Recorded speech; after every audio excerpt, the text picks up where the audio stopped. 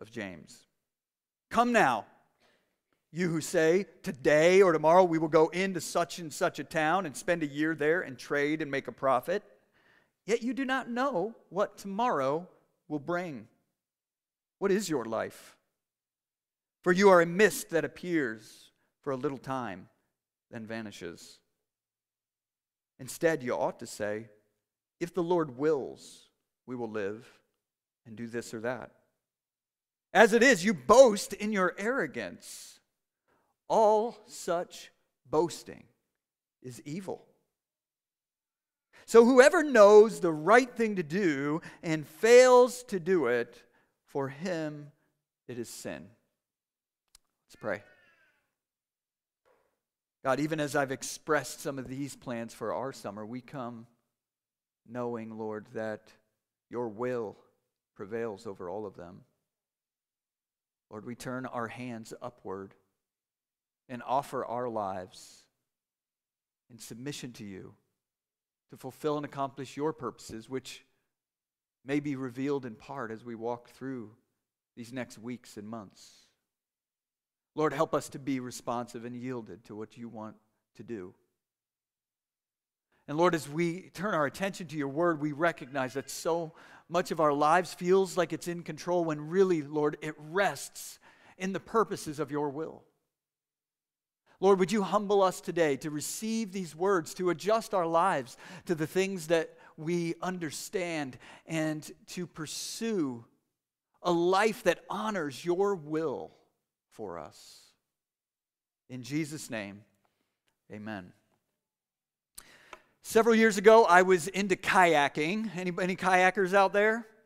All right. Well, it was not the get exercise on a lake kind of kayaking, but more so the find some rapids and try to navigate them on the river kind. I found the lake kind of boring. The river was moving. There was speed. There were things going on, and I wanted to enjoy that. So in the spring, when the waters were higher, I would meet my friend Jason Pelt at Mott's Run in Fredericksburg, and about 6 in the morning, we would usually kayak at least once a week down into Old Town Fredericksburg under the Route 1 bridge. The last portion of that river, from about a quarter mile or so to the bridge in the spring at the right time, could be really fun and quite challenging when the rapids were moving and the waters were higher. So one morning, after having made the run a dozen times or so in my life, I got caught up on a rock, and I found myself sideways at the worst possible moment going through the main rapid. What happened next is you can imagine, is I was upside down in the river attached to my kayak with that really tight skirt that goes around the hull, holding me onto it, and I'm floating down the river upside down. I had a helmet on, all right, I was wearing a helmet. But I was upside down in the river, fully under the influence of its flow. Now there's no drama because I'm standing here today seemingly in my right mind. But I realized at that moment that those rapids were stronger than I really expected or even considered sitting on top of them, feeling in control. You know, when you find yourself upside down in a somewhat fast-moving river, you recognize how much the flow of the river really is in charge and how little you really are. I was headed wherever the current was going to take me, and I was just trying to make sure I didn't hit anything large or hard. In many ways, this is how James actually wants us to see the will of God in relation to our plans in this passage. We may feel like we have some control while things are going well and we're sitting on the kayak on the top of the river with a paddle, feeling like we are in control and can use our paddle to navigate the future. But most of where we are going is really determined by something much larger than us. We feel like our will forms most of what happens in our lives. But the reality of life is that we are being drawn along in circumstances and purposes that we remain unaware of if we do not acknowledge the massive role God's will plays in our lives. God has purposes and a will that far exceed the power of ours. And so the main idea I think we're going to see in this text as we unpack it this morning is that a wise person, how does a wise person live knowing that God's will has such forceful power? A wise person recognizes the centrality of God's will in planning their life. James wants us to see that as he walks us through this passage by attacking the weakness of our will to shape our future and acknowledging the centrality of God's.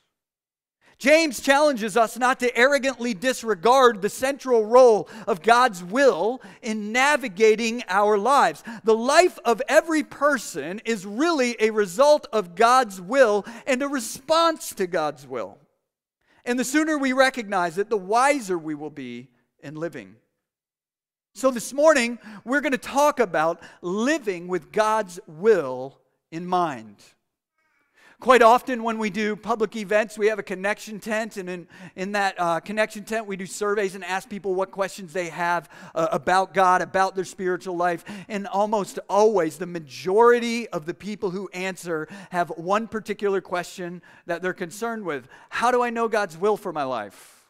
What's God's will for my life? Questions related to future direction. Am I living according to God's will? Am I doing what I'm supposed to be? These are all really important questions. And today, as we look at this passage, we're going to at least try to get some categories for us to be able to think about how we live our lives in response to the will of God. So listen, since we are talking about God's will quite a lot this morning, I wanted to try to do a little bit of theological work with you before we look closely at the text to give you some categories that will help you think about it from other parts of Scripture. R.C. Sproul has this great little article he wrote where he talks about the three classic categories of God's will that we can identify in Scripture theologically. So if we can, let's put on our thinking caps a little bit this morning and let me walk us through a little bit of a theological explanation of how to think about God's will. There's three categories we use to think about the will of God that we can see going on in Scripture, and the distinctions between them could help you make sense of different events you face in life. This becomes most important when we face difficult events. So here are the three categories. First, there is God's decorative will. God's decorative will. That's not his will of decoration. That's his will of decree. What God, in the big picture, has planned or purpose. This is God's will of decree. It's the part of God's will that is most hidden to us. Part of reality is that God has plans and purposes that we don't understand. It's actually good we don't understand them. For some of us, if we knew what the next year holds, it would be crushing. We wouldn't have the ability to have joy in this moment. For some, it might be so inflating that we would be filled with pride. God knows we don't have the ability to handle the information of his will. What he is able in his wisdom to understand and bring together, we are not able to handle. So we only know a small portion of what God intends for the world and for us, that portion which he has revealed. So God's decorative will, though, is the mysterious yet important way in which God is working all the things out in the world for his ultimate purposes in the grand scheme of things. He will triumph over evil, save sinners in Christ, defeat sin and death, make all things new in creation, and give eternal life to those who have trusted in him. Nothing important to God that he has promised will fail, even though we can't even scratch the surface of all the things that he is doing, or often see how certain difficult events fit into his will. But God has a will and purpose that we don't fully understand or grasp. Deuteronomy 29:29 helps us see the beginning of these categories. He says, the secret things, that's God's will of decree, God's decorative will. The secret things belong to the Lord our God. There are things that he has chosen to withhold from us that we can't understand. But the things that are revealed belong to us and to our children forever, that we may do all the words of this law. You see what he said? He said that God has things that he hasn't yet revealed. He has secret things that are a part of his purposes he has not yet revealed to us. but he also has things that he has revealed that we're responsible for. Those secret things are his declarative will. The second category has already been hinted at in Deuteronomy 29:29. There is God's preceptive will. So this is the portion of God's will that he has revealed in his instruction to us. This is how we can say we know how to live out the will of God. This is the will of God for this situation. God has instructed us about what to do in it. We don't have to wonder whether it's the Lord's will for us to walk in obedience to things that God has already told us we're to obey. Those things are God's preceptive will.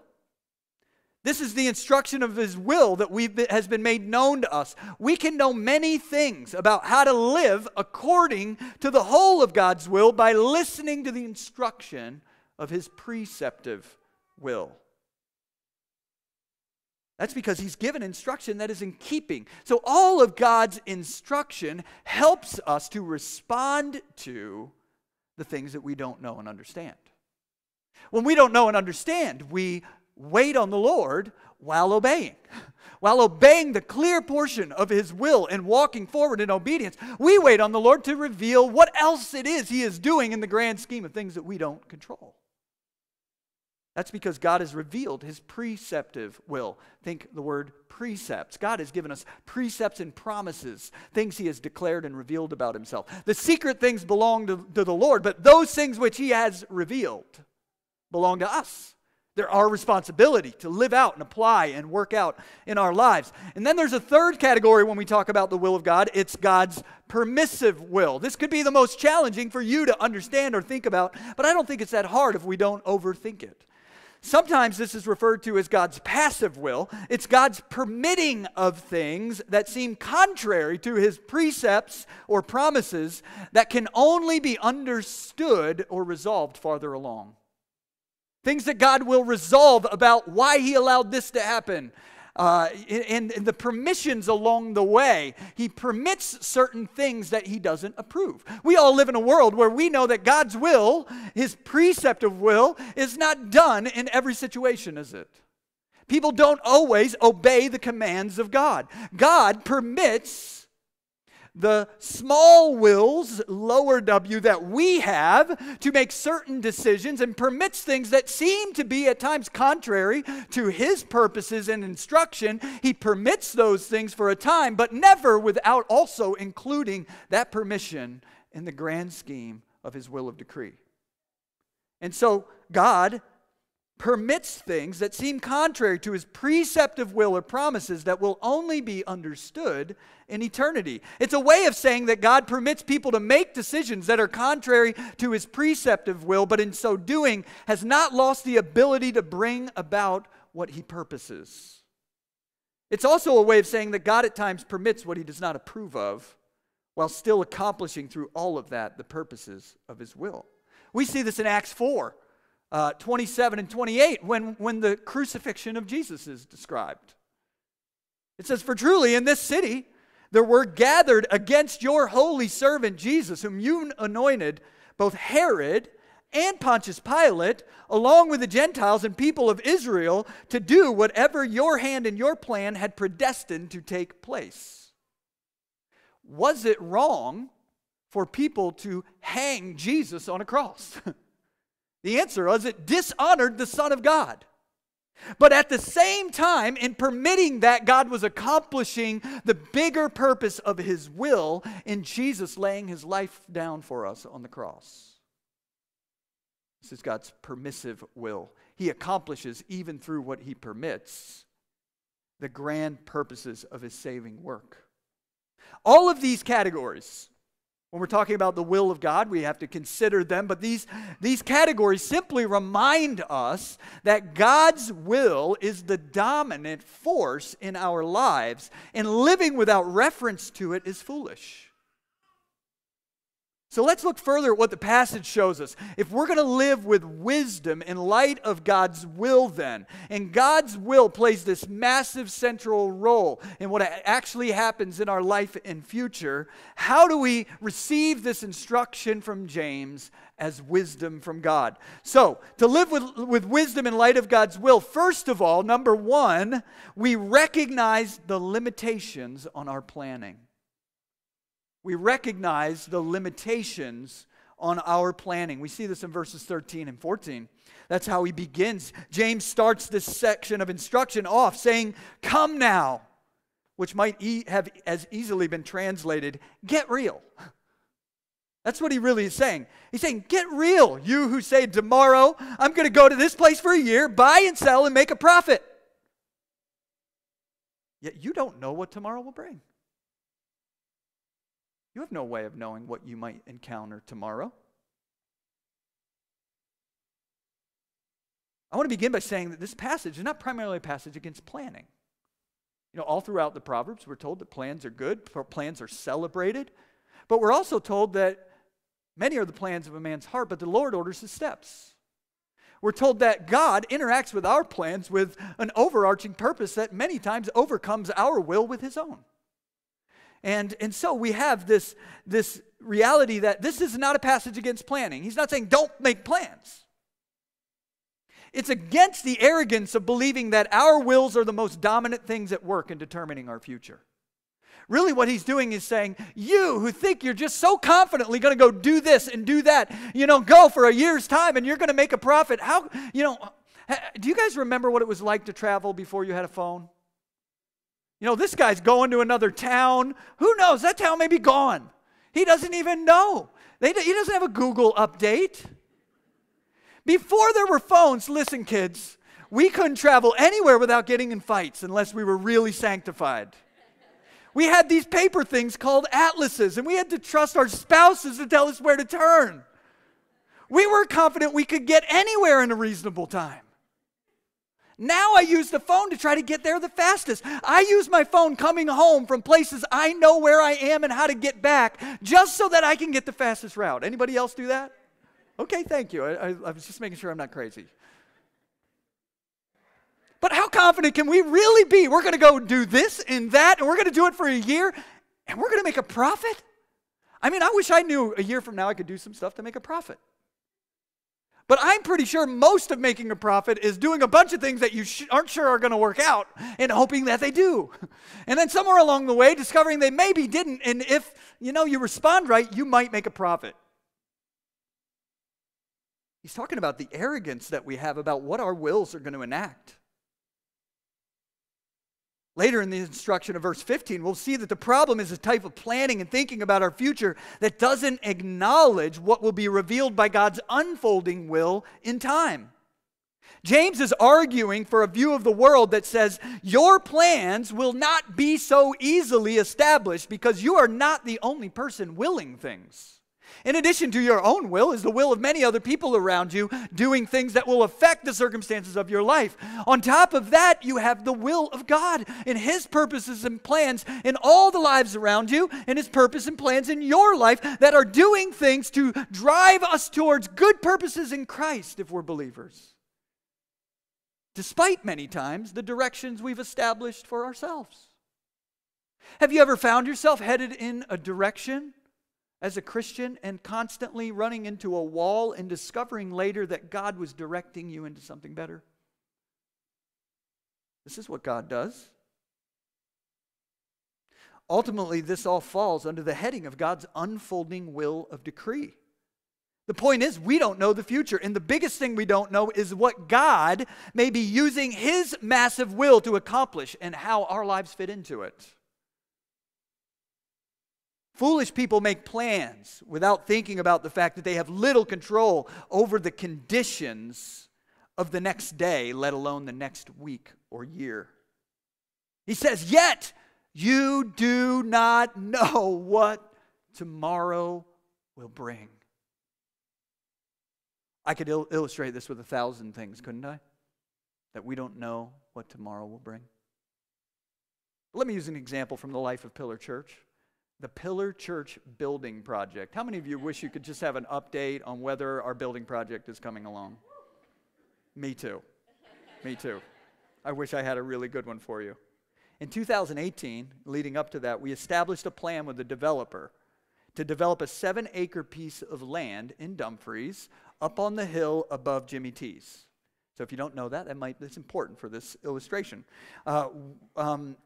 It was going to be the plan is still for a multi-use development that includes on the 7 acres 125 apartments for 55 plus senior affordable living.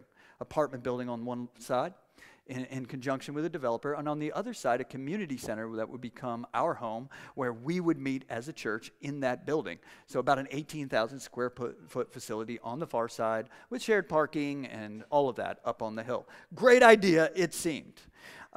We got conditional approval from the town council, and we were working with the building and zoning administrator. This was in 2018 to finalize everything. Just when we were ready to drop the official papers, we found out that the building administrator we worked with had stopped working for the town and a new person had come in. I mean, like the week we were filing the papers. That person didn't look favorably on the project, and everything changed. For 2.5 years, we worked with that person to try and get the project ready to actually start. Then all of a sudden, one day, he was gone. Gone from the project, gone from working at the town. This kind of stuff happens. People change jobs. And a new person came along who was favorable. The whole time, people are asking regularly, when are we going to build? And I'm like, we're working on it. We're working on the project. I thought we would have been done. I thought we'd be there today. Well, then in January 2022, if you were here, we finally got full approval of the site plan and the zoning for the project with all the zoning and rights, and we were excited. I went on an 8-week sabbatical, expected to come back, funding the project, figuring out maybe we'd be, putting shovel in the dirt at the end of the year, and as you know, we have not done that. Over the next month, as we were preparing to file for permits, the war in Ukraine began. The result of there was economic uncertainty, materials and supply costs skyrocketed, and interest rates took off. You remember that? I mean, we got like really high interest rates. The funding mechanism for building the affordable housing was a government funding mechanism, was paused and still has not been resumed. And probably will be resumed later this year, we hope. Right? So you guys see what my point here? Like boldly, back in 2018, I was with somebody who was like, yeah, next week we're filing papers, we're building a building, this is going to be great. And it's 2023. That's 5 years. That's like 4 churches here at Pillar. And so that's where we're at right now. And to ask the question, what do we do? How do you respond to that? You either go, oh, the Lord's shutting it down. I mean, maybe He is. We don't know that. We certainly have permission to continue to try to make it happen and all the reason to think that it would be a good thing to do. But at different turns, God has chosen certainly to delay it. All for God's good purposes. And the whole time, the one thing I've said is, this is all in God's hands. He knows what's good for us. And so, the moral of the story is simple. We don't know what tomorrow will bring. But we already knew that because we went through 2020, right? I mean, just think about those seniors that were getting ready to graduate from high school in 2020 when COVID hit. They thought they knew what their next 4 years was going to look like, and here we are. I mean, things change. We don't know what tomorrow will bring. James says this is an occasion for getting our perspective right in relation to our lives and God's will. He asked a question then in verse 14 in the middle, what is your life? Like if we're this much subject to God and His will, what is your life? It's an important question, isn't it? Well, here in context, James is asking it as a comparison. What is your life in comparison to the large, unforeseen circumstances of God's will and purposes yet to be revealed? How does it compare? God created the world of His own will from the beginning. That's big. He purposed your life in the midst of it. And long after our brief moment of time, God will be bringing about the purposes of His will. The purpose of life in general does not revolve around you or your desires, me or my desires, us or our desires, but His. His will is what prevails. But don't take my word for it. James answers this question of comparison by saying, our lives are like a mist that appears for a little while and then vanishes. See, he wants us to get our perspective right about what we're doing here. And I thought of a way to do that. You know, it's like we often think our will is so important. And recently one of my children just said, hey, can you order this thing for me on Amazon? I was like, sure. And, you know, we didn't have AC for a little while because we had some problems. And she needed to, you know, keep herself cool. And can you all see that up here? You know, you can imagine how this might be applicable given what we're talking about here. And, you know, as we sit here through the sermon, you know, we can compare the time, you know, of the sermon or our time being here together with how long that lasts, right? And it seems short. Just a moment. Some mist in the air. It looks better, I think, when the fan's going, Gracie. You know, get a little extra. It feels like it pushes it out there a little longer. We can prolong it a little bit. That's short in the span of this time, of worship this morning. But what James says is our lives and their will, they have about this much effect. You know, you think about the power of that water we were talking about in the kayak, you know, that massive water. Water has incredible power. The flow of it can push us down the river, but this does not have much power. I thought about bringing one of my kids up and trying to spray them off the stage. You know, like, let's see how much power this has, but it's just a mist, isn't it? How much effect is that going to have on anything? And James says we think we're so powerful. We think what we do controls so many things. But before God, we're just a mist. In the scope of God's will and God's purposes that He invites us into, our decisions are like that. Can you imagine a lifetime full of decisions that you've labored over? You've wondered about, you've wrestled with. It's not that they're unimportant. But just, you know what's way more important? What God is doing. How our lives fit into that. And we see those decisions. They're all right there. Captured in all of that. James says, what is your life? Now, if you really want control and think you have the ability to control and you're so wise, that's bothersome. But I want to tell you this is good news. This is good news because the God whose will prevails is a God who loves us infinitely.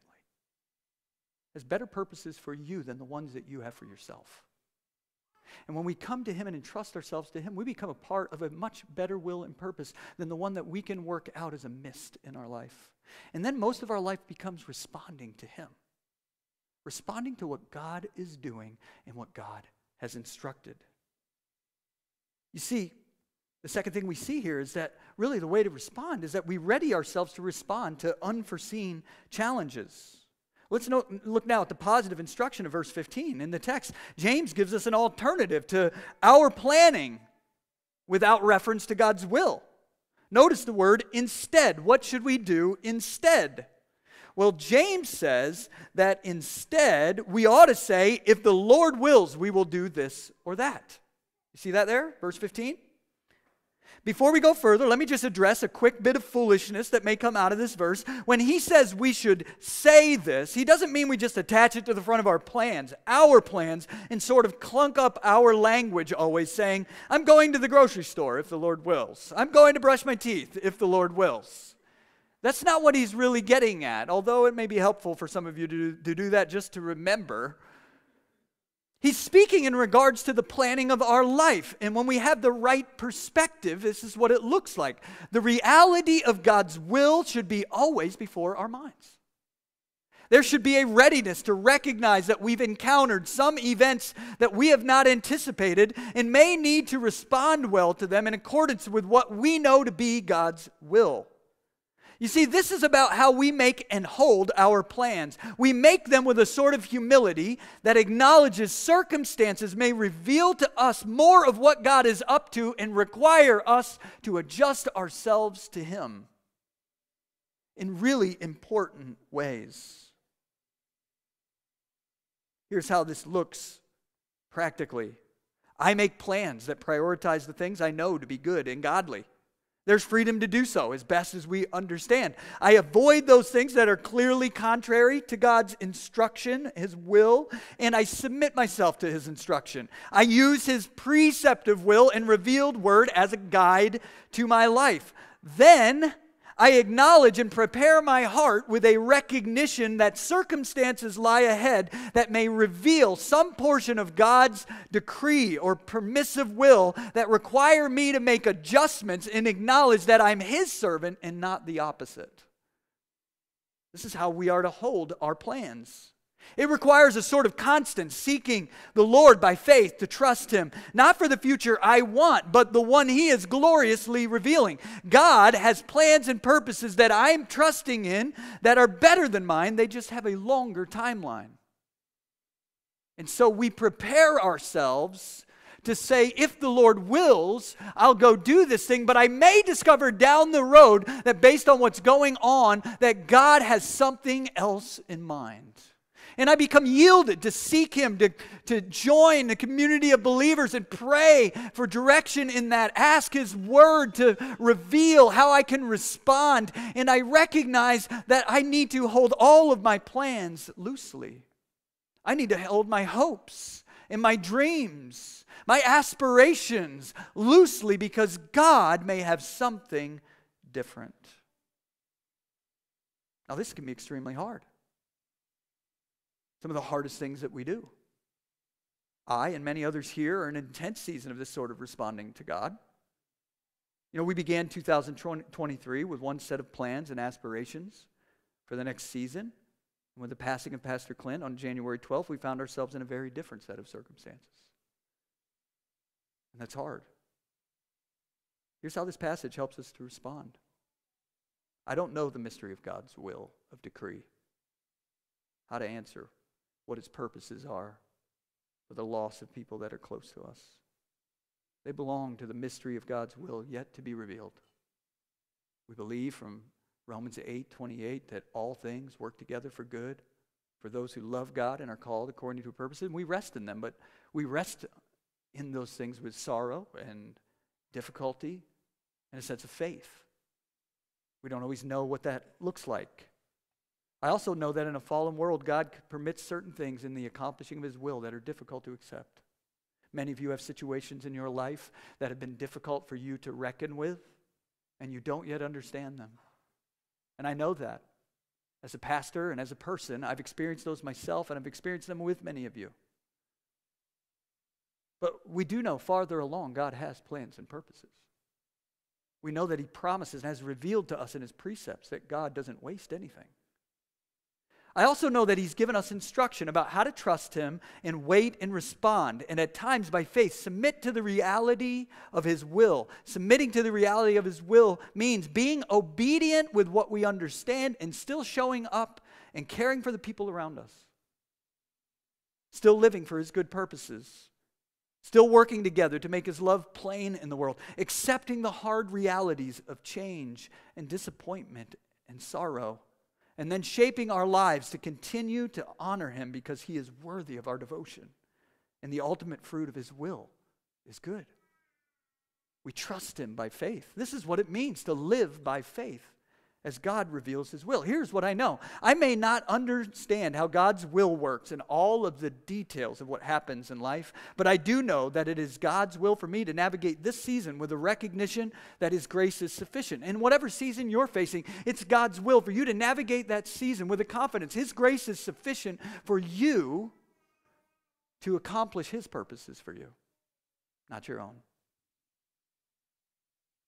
With this instruction in place, James issues a strong warning, and we're going to sort of take this warning in an application as we close. We have the warning. We must reckon with the problem of our own arrogance. If we're going to respond this way to God, we have to reckon with this problem that we have, which is we struggle with arrogance. James, in verse 16, brings us back to the beginning state of the passage, and he says, living without reference to God and His will is a matter of boastful arrogance, and he says all such boasting is evil. To ignore God is to think that we matter too much. It's evil, James says. What would it take for you to stop ignoring God's will in your life? There's some of you here who, your barrier to becoming a Christian is acknowledging that God has purposes for your life that you don't want. God has instructions about what's moral and good that you don't agree with. And it would mean a yieldedness to know that God is infinitely wise and good. What would it take for you to stop ignoring that and submit your life to Him? Initially, it may take some humility to stop for a moment here and now and listen to what God uses His will to do. Let's listen to what God uses His will to do. God saw that we had sinned and used our own wills to live contrary to His, and it was destructive. This is the essence of sin. All of us have done it. In God's kindness and grace, while we convinced ourselves God's will is not good for us, God used His will to put into motion His plan of salvation. It was God's will to send His divine Son into the world to take on flesh and dwell among us in the person of Jesus, for Him to live a sinless life and become our sacrifice for sin on the cross. It was God's will to allow His Son Jesus to bear the cost of our sins and the justice we deserve for our sin on the cross so that we would not have to. That is what God accomplished with His will. Together, God the Father and God the Son made it possible for us to have our sins forgiven at the cross and showed that God has a glorious future purpose for us by His will through the resurrection of Jesus Christ that says this is the new creation and hope that God's will is pointing to and bringing about. God uses His will to bring about genuine new life in the deadness of sin. It is God's will that you should not perish in your sin and face judgment when you die, but receive His grace today and be saved by faith in this promise. And the truth is, you have no power of your own will to save yourself. But today, by simply acknowledging that God has done this for you, despite the weakness of your will, you can receive His promised salvation by faith in Jesus Christ, repent of your sin, and submit your will to His. This free gift of salvation is offered so simply and freely today to you by God. It's a wonder that any person here wouldn't receive it with joy. Except that you may have convinced yourself you know what God is really like by your own interpretation of His will. You know God's mysteries. You know why He allowed this or that to happen in your life, and you're never going to draw near to a God who would do that, who would let that happen. See, what you've done is you've gone into the secret things of God and you have wrongfully judged what you do not understand.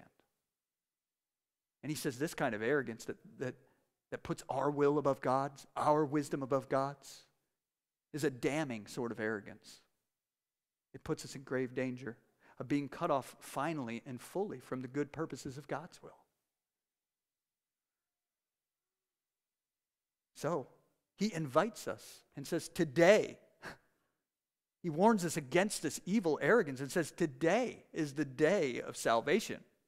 If you're here today and you have never put your faith in Christ and received the forgiveness of God, the promise of His grace, eternal life, as a free gift from Him, let's be reminded what James has already said. You do not know what tomorrow will bring. Today is the day to respond to this good news and trust it by faith and begin walking with God in His will by faith. Well, the final application for today is seen in the last verse. We reprioritize the things we know are right. You know, verse 17 feels like it kind of comes out of nowhere. He says, so, whoever knows the right thing to do and fails to do it, for him it is sin. Well, let me explain what he's doing. Here's what I believe to be the strongest application of the sort of thinking we've seen so far, where we recognize our wills are small, God's will is big, and He's revealed some things to us already. He's already given us instruction, and He's also worked through your life through the power of the Holy Spirit to help you see some things that you know are your assignments from God, the things that you need to be doing. And so what does He say? He says, get about the most important business in your life before God now. To know what is good and not to do it, he says, is sin. In contrast to the beginning of the verse that says, before I get on with what I know God has given me to do, I'm going to make some money for a while. I'm going to go down here for a year, and I'm going to do this, and I'm going to make some money and come back, and then when I'm done, I'm going to go ahead and get to the things that I think God really wants me to do. And all the time, this is the way people react to God's will. They got a sense that there's some urgent things in their life that they need to do, but it's in contrast to some other things that they would prefer to do. And he says here, God has given us some instructions about what matter in life. We're to wrestle with those things and to be about that business, seeking first the kingdom of God and his righteousness, and all these other things will be added unto you. And so he says, we know these good things, and we are to prioritize in our life the carrying out of obedience to the things that matter most to God. Now, I don't know what that is for you. We all have different stations in life and assignments. But it's important that we prioritize knowing and understanding what it looks like. Neglecting something that you know God has given for you to do in order to go for a year somewhere else to make money before you get to it, that's a bad idea. You don't know what tomorrow will bring. Today is the day for salvation, and today is the day of obedience before God in all the things that you know that God has given you to do. Let's pray. Lord, we thank you for this morning, for the wisdom from your word. We ask that as we consider these things and hold them in front of us, Lord, that you would give us clarity about how to respond. Lord, I pray for the person right now, Lord, who has never put their faith and trust in Christ, who doesn't know where their relationship stands before you, that having heard of your gracious will to save them, Lord, that right now you would stir them up by your Spirit to call upon you for salvation, that they would call upon you in repentance of their sin and trust you fully today. Lord, I pray for those who are here today who have wrestled with some difficult aspect of your will, something they've not understood, it's not yet resolved for them, that's painful. Lord, I pray that your comfort would abide with them as they wait. Lord, that you would strengthen them to respond to this divine and holy moment in their life by relying on your grace, coming to your throne of mercy, finding out that Jesus, our great high priest, has all the mercy we need in times of need, and that the Spirit is a true comforter. And so, Lord, we ask that you would speak to them and touch them now. Lord, for the person who you've placed a calling in their life, Lord, who knows that you've assigned them to do something that's a matter of priority, of urgency, Lord, I pray that today we'd be a people who wouldn't delay. Lord, when we know the good thing to do, we would set our hearts about doing it. Lord, that's how we want our church to be marked, as a people who want to submit our wills to your will, who rejoice in it, who take joy in knowing that your will that prevails is good and it's better than ours. Because, Lord, your love is so powerful for us. And so, Lord, we entrust ourselves to you. In Jesus' name, amen.